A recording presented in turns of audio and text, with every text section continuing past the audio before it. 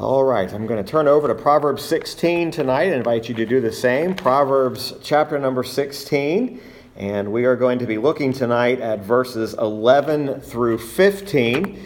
And some of these verses we will deal with a little more in depth than others. Some of the verses in this text tonight, we are going to just kind of scan through them, really with an entirety of continuing this particular series we've entitled for Proverbs 16 of Man Proposes, but God Disposes. This is the fourth part of this particular series on Proverbs 16. We see there in verse number 11, we picked up, we only got through verse 10 last week. We intended on getting through verses 10 and 11, so we'll pick up verse 11 and we'll read down through verse number 15. The Bible says, "A just weight and balance are the Lord's. All the weights of the bag are his work. It is an abomination to kings to commit wickedness, for the throne is established by righteousness. Righteous lips are the delight of kings, and they love him that speaketh right. The wrath of a king is as messengers of death, but a wise man will pacify it. In the light of the king's countenance is life, and his favor is as a cloud of the latter rain." Now, these verses bring to mind somewhat of an idea or an ideal situation. The ideal situation is to be under the rule of an ideal king. Now, it has been said occasionally from time to time, and I think I mentioned this last week, occasionally earthly rulers have been set up, they've been established, who truly did hate sin, they hated iniquity, they hated wickedness and evil, and they truly loved righteousness. But we still understand that even in the midst of the most righteous man, or woman for that matter, there would still be a great desire for a true king. A king that would truly judge nations and people with true justice, true mercy, in pure righteousness in all things at all times, and in whose mouth would declare things to be as they really are. Now tonight our purpose really is to examine 2 points we introduced last week, and that was, first of all, we want to see how that Christ himself, as the Son of God, has the same providence that God the Father has. And we might say, why is that important? It's especially important when we're talking about the governance of people, the governance of nations. And then secondly, we'll consider that the providence of God, which includes the Father and the Son, governs all things generally and specifically. So we are still answering that question, does God truly rule everything? That is, in fact, the question of providence. Providence is it's really not a controversial subject, even amongst denominations. Most people acknowledge that there is the providence of God. However, I came across this illustration that I thought was very, very good regarding what providence is. And this is written by Spurgeon. And he entitled this, "Providence is like a wheel." And I thought this was very good. He says, "Providence is like a wheel. Sometimes one part of the wheel is at the top, and then it is at the bottom. Sometimes a part is exalted, and soon it sinks down to the dust. Then it is lifted into the air, and then again, by a single revolution, it is brought down again to the earth. So is it with our life. Sometimes we are in humble poverty and hardly know what we will do for bread. Soon the wheel revolves and we are brought into the comfort of wealth.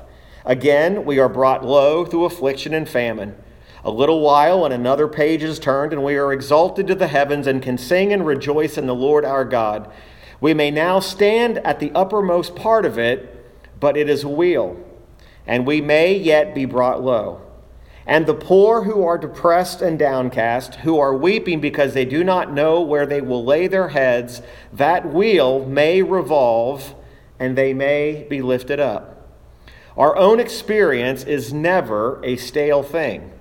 It is always changing.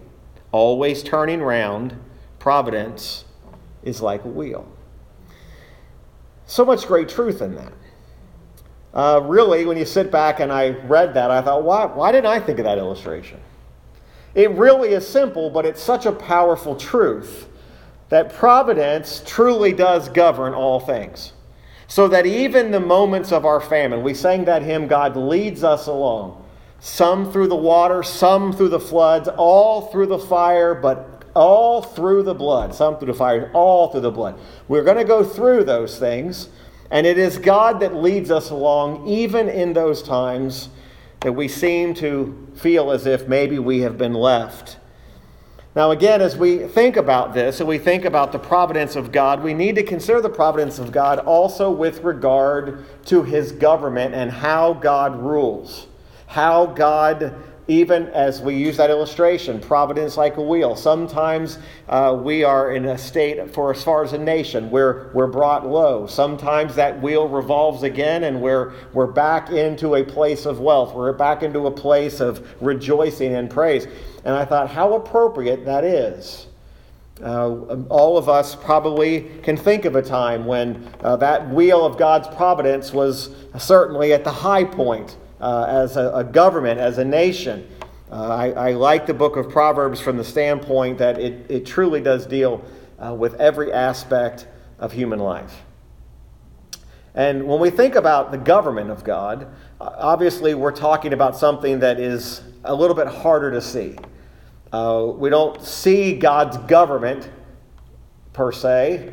We don't see a throne where God, we can see with our eyes where God is seated upon that throne, but we do know that God is ruling and God is in charge, and those that God has put into those places of authority, those are in fact individuals who are part of God's government. So verses 11 and 12 really give us an illustration of an explanation of God's government. And it's interesting because it doesn't jump out of the page at you. And you see it and you're like, what's this got to do with government? But when we think about explaining God's government, first of all, we need to understand there is this unity in Christ the Son and God the Father. So in other words, it would be inappropriate for us to say that God the Father governs all things without including Christ also governs all things. In other words, Christ governs all things as well as the Father. In other words, however the Father governs, Christ the Son governs. They are not two separate governors, if you will. They govern together. And in verse number 11, we see really two word pictures or word illustrations, much like that providence is like a wheel. It says, a just weight and balance are the Lord's. Now, a just weight and a balance, notice the ownership is of the Lord, which means when you see things in the Bible that talk about something being of the Lord's, it doesn't just mean ownership, it also means He is the author of, He is the deviser of. In other words, it's what He has put into the heart in order that man will make use of it.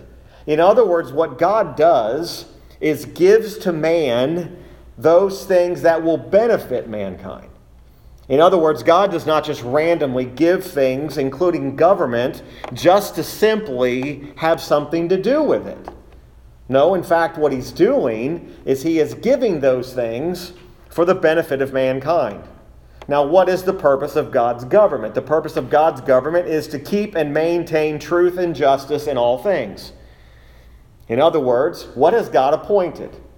God has appointed and commanded that there will be truth and justice in all affairs of mankind. God has a just weight and balance. Now, the terms just weight and balance is an interesting phrase. These are they're measures, they're weights and measures. But they're descriptions that how God weighs out, how God puts and places are always in perfect unity. In other words, if a government goes bad, it's not because Christ is governing wrongly. It's because man is abusing or misusing what God has governed or God has given to govern. Now, that phrase, just weight and balance, goes all the way back to the book of Leviticus. So if you want to turn to Leviticus 19, we get a little bit of an insight as to what this means. Now, again, it's kind of these peculiar statements, which is one of the things that makes, again, Proverbs such an interesting and sometimes yet difficult book. But Leviticus 19, verses 35 through 37.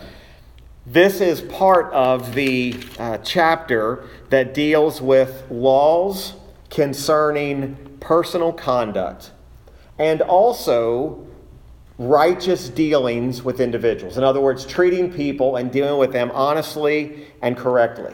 So it's in a chapter that deals with laws, government. And you see in verse number 35, it says, "Ye shall do no unrighteousness in judgment, in meteyard, in weight, or in measure. Just balances, just weights, a just ephah, and a just hin shall ye have. I am the Lord your God, which brought you out of the land of Egypt. Therefore shall ye observe all my statutes and all my judgments, and do them. I am the Lord." There in Leviticus, it's clearly demonstrated. Just balances, just weights. So when we weigh, when we weigh a man's character, for example, do we always measure it or weigh it accurately? Well, the answer to that question would be no. Sometimes we do not weigh or measure fairly. In other words, we might put more emphasis on one thing and leave something out of the other. But the reality here of what he's talking about here is we often look to our own goodness. We often look to our own measure to declare and then measure somebody else with our standard of measurement. Does that make sense? So what we're doing is instead of weighing it with just weights and just scales, which God does, we measure everything based upon our own view of it, or by measuring it against someone else. It was the Apostle Paul in 2 Corinthians 4:17 who called the afflictions of God, for example, he called them light. Yet we would consider our burdens, our afflictions, to be heavy. In other words, when you're weighing something out, you have to see that it's being weighed justly and fairly. So in other words, these measures were given to estimate the responsibility or the obligation. In other words, what God is trying to tell us here in Proverbs 16 is that God always measures and weighs and considers in a just manner. It's always in balance. In other words, God is not going to misjudge any situation.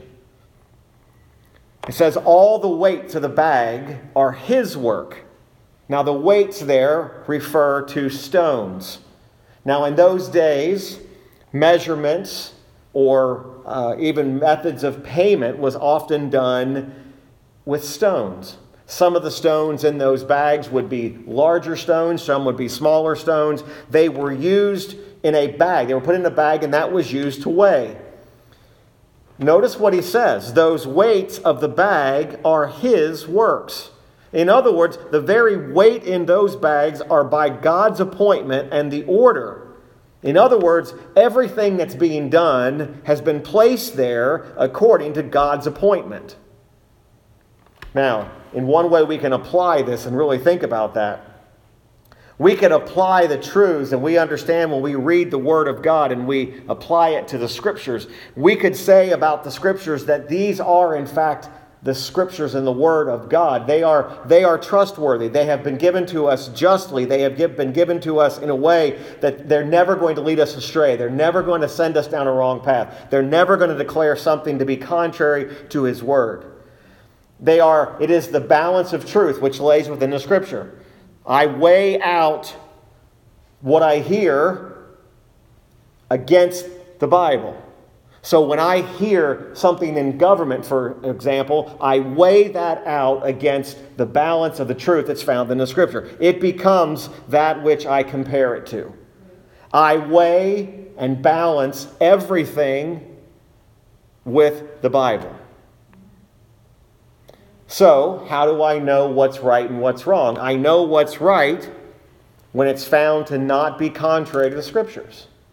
Now, this is a big struggle that people are having in our day and age with what it seems to be now this desire to completely revolt against established government.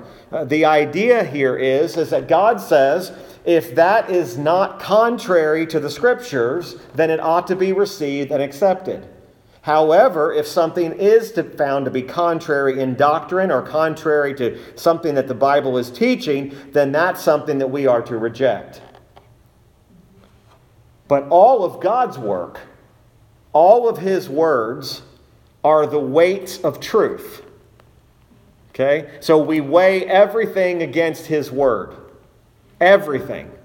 I weigh something I hear, I weigh a government, I weigh an individual, I weigh it against His word. Now He begins to give us pictures of things that are weighed, here. Verse 12. It is an abomination to kings to commit wickedness, for the throne is established by righteousness.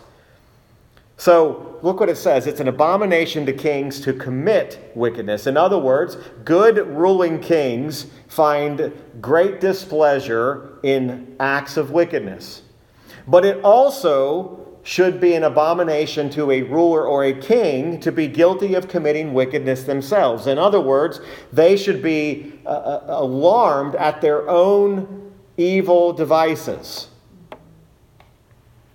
And people that see those evil devices ought to be displeased with those as well.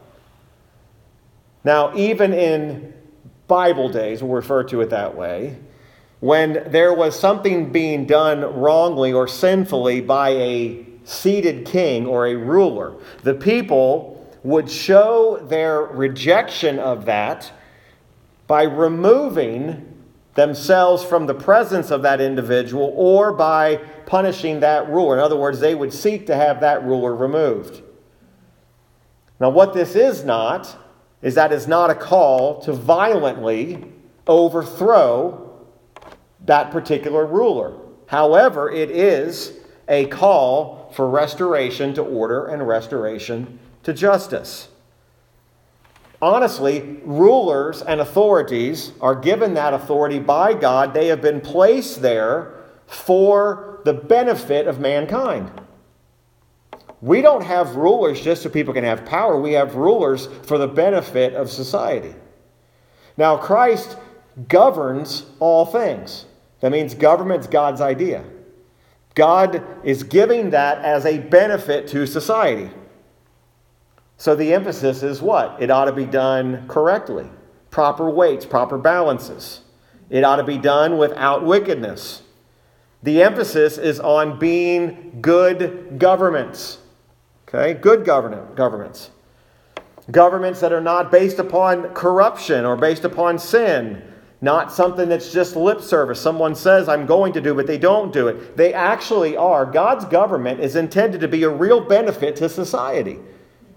In other words, it really should benefit all. Now you think, wow, how does this all apply to today? Well, look at it. It says it's an abomination to kings to commit wickedness, for the throne, that's the seat of government, is established by righteousness. We know righteousness is established by He who is righteous, and that's God. Every throne was established by righteousness. But what man does with that position is where the error and the sin and the wickedness comes in. Now, we read through the Old Testament, and we have pictures of this. You read through the judges, you read through the kings, and you find out that most of them failed miserably. There are very few kings like David was. David's son, Solomon, who is the primary author of the Proverbs, was not a perfect king. However, we have to keep in mind that most leaders, most rulers, most kings do not know God. They don't know God spiritually. They don't know Him by experience. They've never been illuminated by the Holy Spirit of God. They do not even possess the knowledge of the Scriptures. So what does that person do in response. That individual acts based upon who and what they are. So I'm not surprised if a person who doesn't know God acts that way, even in governing. Now, I'm more shocked if a person claims righteousness, claims to be of God, and then acts contrary to the Scriptures. But I'm not going to be alarmed by someone who doesn't know God acting the way that they do. Yet, they're not getting away with that. Because God is still holding that person responsible for using that office of governance properly. Now, we do know that Christ's throne, Christ's rule is perfect. He loves righteousness. He hates iniquity. Christ rules with a perfect government. There is no worry of whether or not he's going to govern wrongly. Is he going to bring benefit to society? Of course he's going to bring benefit to society. He is perfection. In Psalm 45, verses 6 and 7, the psalmist makes this statement about the throne of God. He says, "Thy throne, O God, is forever and ever. The scepter of thy kingdom is a right scepter. Thou lovest righteousness and hatest wickedness. Therefore God, thy God, hath anointed thee with the oil of gladness above thy fellows." The throne of God is a righteous throne. Why is that important? Because, folks, the very support, the very strength, the very foundation, and the very security of every single nation depends upon the righteous establishment that's given by God. The throne of God is where safety is. The throne of God is where security is. The throne of God is where perfect righteousness and perfect judgment and law has been given. Literally, justice, perfect justice and perfect judgment are the inhabitants of the throne of God. In other words, when we see God's throne, you're seeing a picture of perfect governance. The prophet Isaiah, in Isaiah chapter number 9, when he was announcing the coming of Jesus as Messiah, this is really remarkable now when you look at this and you consider what we know now. When you go back and you read these passages, Isaiah 9 is one of those, I hate to say this, but it's one of those Christmas passages. We read it at Christmas time and we think about it, and it's because it's one that's recognized. But the prophet Isaiah was, in chapter 9, was talking about people walking in darkness in verse number 2. Let's look at it. Isaiah 9. "The people that walked in darkness have seen a great light. They that dwell in the land of the shadow of death, upon them hath the light shine." Isaiah paints this picture of people walking around in darkness. People that are walking around in the darkness of their sin. Verse 3 says, "Thou hast multiplied the nation and not increased the joy before thee, according to the joy in the harvest, and men rejoice when they divide the spoil." It's a bad situation. He said, the light has shined. And he announces the birth of the Prince of Peace in verse number 6. "For unto us a child is born. Unto us a son is given." Now watch this. "And the government shall be upon his shoulder. And his name shall be called Wonderful, Counselor, the Mighty God, the Everlasting Father, the Prince of Peace. Of the increase of his government and peace there shall be no end upon the throne of David and upon his kingdom, to order it and to establish it with judgment and with justice from henceforth even forever. The zeal of the Lord of hosts will perform this." Of course, we know that Isaiah, the child Isaiah was talking about, was Jesus Christ when he would come and in the incarnation take on that robe of human flesh. He was truly born. He was certainly a child. He lived as any other human being ever lived. But Jesus Christ was God's Son. Christ is the same substance with the Father, even in government. God is to be received as the perfect truth. Not just for salvation, but even for the very things, the government, the ruling of nations. His throne is a righteous throne. Earthly rulers, no matter who they are appointed by God, placed by God, ordained by God to rule according to truth, equity, and justice. Every ruler is held accountable to that. So we see that's the explanation of the government of God. Secondly, we see more clearly the equality of the work of the Father and Christ the Son and the Holy Spirit. The equality. In other words, the work that they're doing back in Proverbs 16 is it is an equal work. Verse 13, righteous lips are the delight of kings, and they love him that speaketh right. The wrath of a king is as messengers of death, but a wise man will pacify it. In the light of the king's countenance is life, and his favor is as a cloud of the latter rain. So not only does Christ and the Father govern all things, but the work of Christ establishes all things as well as the work of the Father. In other words, what the Father does, Christ the Son does. They never act contrary to one another. And he says, righteous lips are the delight of kings. What are righteous lips? Righteous lips are people who speak the truth. They're people who speak truth, they speak righteousness, they advise people on how to administer fairness, how to administer justice, how to have sound judgment, and do what is best for the people's good. Now, kings ought to honor people like that. In other words, let's say a ruler has a person who speaks righteously, gives good counsel, gives good advice, speaks truth, encourages that leader, that ruler, to rule with the benefit of the people in mind. That would be a perfect environment, would it not? The truth of the matter is most government that we see is contrary to that. Most times it is not righteous lips that are speaking, but it is wicked lips that are speaking to accomplish or to gain something for themselves, not for the benefit of everybody. Some leaders only listen to the counsel of people that flatter them. Some leaders only listen to the people who bribe them. We talked about bribery a number of weeks ago. Some people only listen, or these leaders only listen because they love the power. But their love of power, their love of flattery, is to the harm of their own community.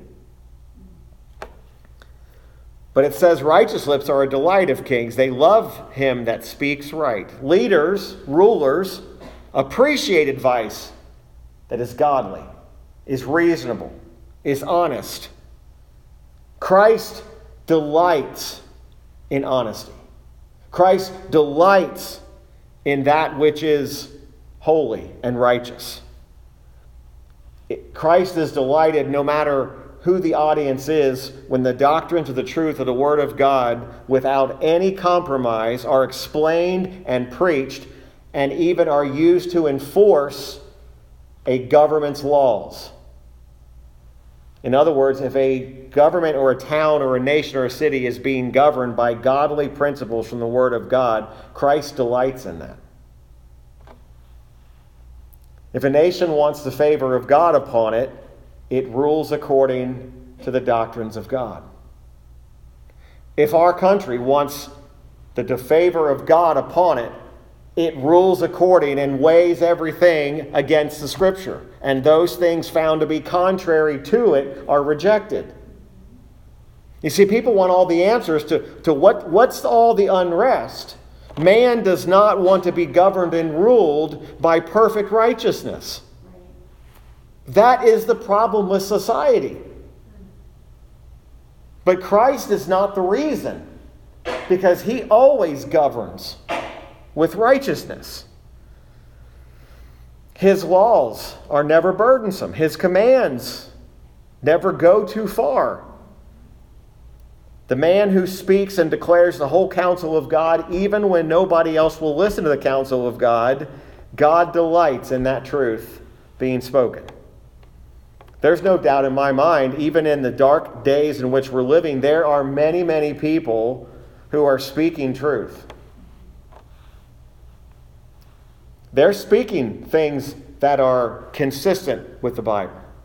I'm convinced there are people in high-level leadership positions all across the world who are speaking and wanting governing to be just like Christ would have it to be.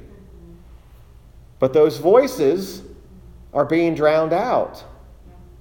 There are voices that are louder. There are things that are elevated. A preacher recently, I heard him say that God's people are still speaking. The still small voice, they're still speaking, but right now the voice is just being drowned out by voices of wickedness that are speaking louder. But understand that the government problems, wherever it is, isn't because God's government doesn't work. It's because man refuses to submit to righteous government. Notice this gets even down to the very heart of it. Verse 14, the wrath of a king is as messengers of death. To be subject to the wrath of a king is to receive a message of your own death. That's what he's saying. A king's wrath is like an angel of death. In other words, when his wrath is poured out, often it leads to destruction and sometimes even the immediate death to a person. He passes a sentence upon a person, and that messenger, it comes so swiftly that even that person's life may be itself even taken. It's as if a messenger of wrath comes and takes hold or takes that person away in their wickedness. But we think about the wrath of a king. There is no more frightening wrath than the wrath of the King of Kings, the Lord Jesus Christ. I heard another preacher just before I came over today, very short clip of a sermon. And he said, we don't really understand the love of God until we fully comprehend the wrath of God. When we read that passage like Romans 8 that tells us about the love of God becomes more powerful when we really truly understand what it would be to be truly subject and facing God's wrath. See, we don't have a comprehension. We can make out the wrath of an earthly king. We can look over history. We can find people who have acted in the if you wanted a definition of wickedness, we could name rulers who fit that profile and their wrath that they poured out on people. But the wrath of God and his hatred of sin, if we truly understood what that wrath entails, it would magnify the love of God that he has for us even more. You'll never truly understand the love of God and the love of Christ until you truly understand what it would be like to face the wrath of God. In Revelation 6, we get just a glimpse of this. And Revelation 6 is a frightening chapter. It's frightening because it is people who are facing or under the wrath of God. And if you look there at Revelation 6, verse 15, the Bible says, and the kings of the earth, and the great men, and the rich men, and the chief captains, and the mighty men, and every bondman, and every free man, hid themselves in the dens and in the rocks of the mountains, and said to the mountains and rocks, fall on us, and hide us from the face of him that sitteth on the throne, and from the wrath of the Lamb. For the great day of his wrath is come. And look how it ends. And who shall be able to stand? These wicked kings, this is part of the sixth seal being opened. The people that were so fearful of God's wrath were saying, they were crying out to the mountains and the rocks saying, I would much rather have that mountain fall on me and have that rock fall on us than to face the wrath of God. And folks, until we understand that God's love has been shed abroad in our hearts, and God's love has been demonstrated toward us and has removed us from ever facing the wrath of God.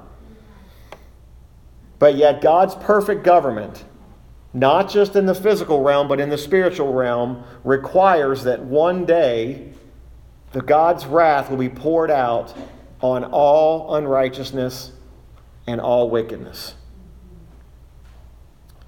But then back in the text, Proverbs 16, the end of verse 17, but a wise man will pacify it. A wise person who recognizes an offense or recognizes a crime that's been committed will do everything they can to try to prevent the wrath of that king. In other words, they will step in as a mediator. One of the great examples in Scripture is how Jonathan, King Saul's son, stepped in as a mediator between Saul, his father, and David. Saul wanted to pour out his full wrath on David, and Jonathan stepped in, and by soft answers, he pacified the wrath of his father. Now there's a lesson here. It's a wise person that believes in Christ. It's a wise person that pleads only his righteousness for the forgiveness of his own sin. But he also recognizes, I deserve to pay, and I deserve the wrath of God. But yet Christ has stepped in between me and the Father. Right? The Father's wrath must be poured out against sin. The Father's wrath was poured out upon his Son. The entirety of his wrath, Christ absorbs the entire wrath of the Father that should have been put on us. A wise man pacifies the wrath. It's a beautiful picture. The wrath of the Father, who's holy and just and perfect, who could not even look upon sin, who could not even look upon his Son, who became sin for us, who knew no sin. Jesus Christ pacified, satisfied the wrath of the Father. That wrath is now not poured out on you and I, but rather it was poured out on his Son. And this final verse we'll look at tonight, in the light of the king's countenance his life, and in his favor is as a cloud of the latter rain. Again, a beautiful picture here. When a king or a ruler looks upon a person, now with a pleasant or an accepting countenance, a demeanor, who was once under that person's, facing that person's wrath or facing his displeasure. One commentator gave an illustration of a governor who grants the pardon of someone who was under the sentence of death. That person goes from being what appears to be out of the favor of the governor to now under the favor of the governor, because now the governor looks upon them and says, there's been an update in your case. You've now been found not guilty of that which you've committed. This is that picture of the light of the countenance of God. The Lord Jesus Christ, the King of Kings, how he's revealed himself to us, how he shows us his gracious presence every day, how he allows us to be in communion with him, how we're comforted each and every day with the Holy Spirit, what it is to have the joy of salvation, to know that we have truly been delivered from our sin. Folks, the reality is behind all of this, God's government cannot be ignored. Government is not just about physical government of a nation. It is the very government of God which is ruling even in the spiritual realm. How God governs. Psalm 30 verse 5 says this. David says, "For his anger endureth but a moment. In his favor is life. Weeping may endure for a night, but joy cometh in the morning." David, throughout that psalm, uses phrases like, "I will extol thee, for thou hast lifted me up. Thou hast not made my foes to rejoice over me. Lord God, I cried unto thee, and you healed me. Thou hast brought my soul up from the grave. Thou kept me alive. I didn't go down into the pit. Your anger endured for a moment, but weeping endured for a night. But now joy comes. Verse 7, Lord, by thy favor thou hast made my mountain to stand strong. Thou didst hide my face, and I was troubled. He ends the psalm by saying, to the end that my glory may sing praise to thee and not be silent. O Lord my God, I will give thanks unto thee forever. What a joy it is to know and to be in Christ, to have fellowship with him. In the light of the King's countenance is life. That is, in fact, where we have life, is in Christ. The section ends with, and his favor is as a cloud of the latter rain. God's favor, the illustration here, especially in the areas that they were, sometimes rain would become very scarce. And historical accounts, and even Scripture sometimes gives us illustrations of that when the rain would come, it would come at an unexpected time, or it would come suddenly. It would come in a time just before it was needed. In other words, it would come just before the time when the seeds were being sown, or just right before the harvest was going to be brought in. That's how the favor of God works. You think about how we came to Christ, how Christ came to us. One moment, it doesn't appear as if anything is happening. One moment, it appears as if there's nothing to even speak of. And suddenly, the favor of God and the salvation of God and his righteousness comes upon us. And suddenly, we are awakened to the love of God. It came on us so quickly, just at the right time. That's why Christ, when he came into this world to save sinners, Hosea 6:3 compares his coming as being like the rain. He came from heaven, left the right hand of his Father, came and gave the free gift of God to his own, gave his love to his children. It came suddenly, it came quickly, and it was accepted and received by all of his. That's how God comes upon his people in a spiritual sense. Psalm 72:6. This has illustrated that phrase or that thought. He shall come down like rain upon the mown grass, as showers that water the earth. In his days shall the righteous flourish, and abundance of peace, so long as the moon endureth.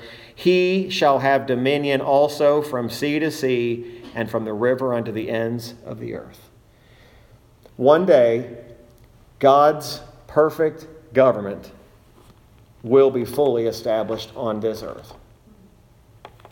Until then, we're going to have imperfect governments. We're going to have imperfect governments because we have sinners. We have people who do not know God. We have people who do not know about the things of God.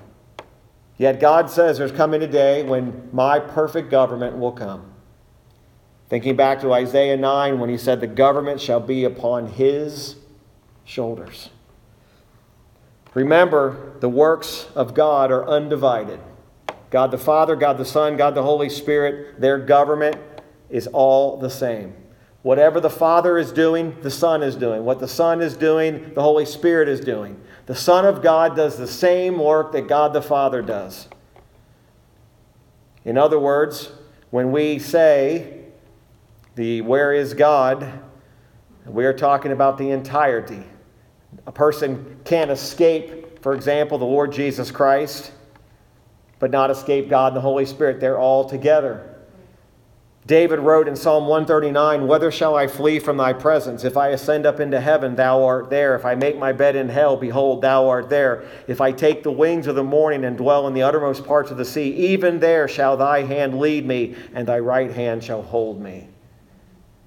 That's all the work of God the Father, God the Son, God the Holy Spirit. So that first point that we talked about, Christ, the Son of God, they do govern all things as well as God the Father. And it can truly be said that God by his providence governs all and everything. Folks, listen, Christ is the pattern for all human rulers. If rulers imitated Christ as their pattern, they would properly maintain and govern according to his glory. That's what God had in mind. God had in mind a government that would be patterned after Christ himself. The problem is not with the laws that God has given. The problem is not with the weight of God's word. The problem is with the sin of man. That's why we're commanded, I believe, with all of my heart. That's why we're commanded to pray for government leaders. Pray that they would govern according to the pattern of Christ. So when we see things on the television, on the computer that bug us and alarm us, respond by praying that Christ would be their pattern.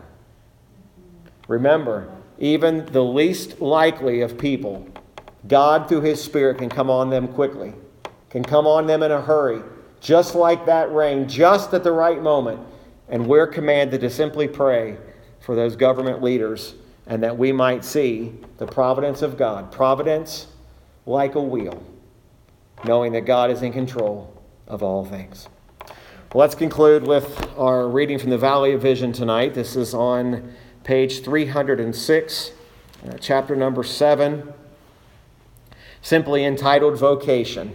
It says, Heavenly Father, thou hast placed me in the church which thy Son purchased by his own blood. Add grace to grace, that I may live worthy of my vocation. I am a voyager across life's ocean. Safe in heaven's ark may I pass through a troubled world into the harbor of eternal rest. I am a tree of the vineyard thou hast planted. Grant me not to be barren and worthless, leaves and wild grapes. Prune me of useless branches. Water me with dews of blessing. I am part of the Lamb's bride, the church. Help me to be true, faithful, chaste, loving, pure, devoted. Let no strong affection wantonly dally with the world. May I live high above a love of things temporal, sanctified, cleansed, unblemished, hallowed by grace. Thy love my fullness, thy glory my joy, thy precepts my pathway, thy cross my resting place. My heart is not always a flame of adoring love, but resting in thy Son's redemption, I look forward to the days of heaven where no languor shall oppress, no iniquities chill, no mist of unbelief dim the eye, no zeal ever tires.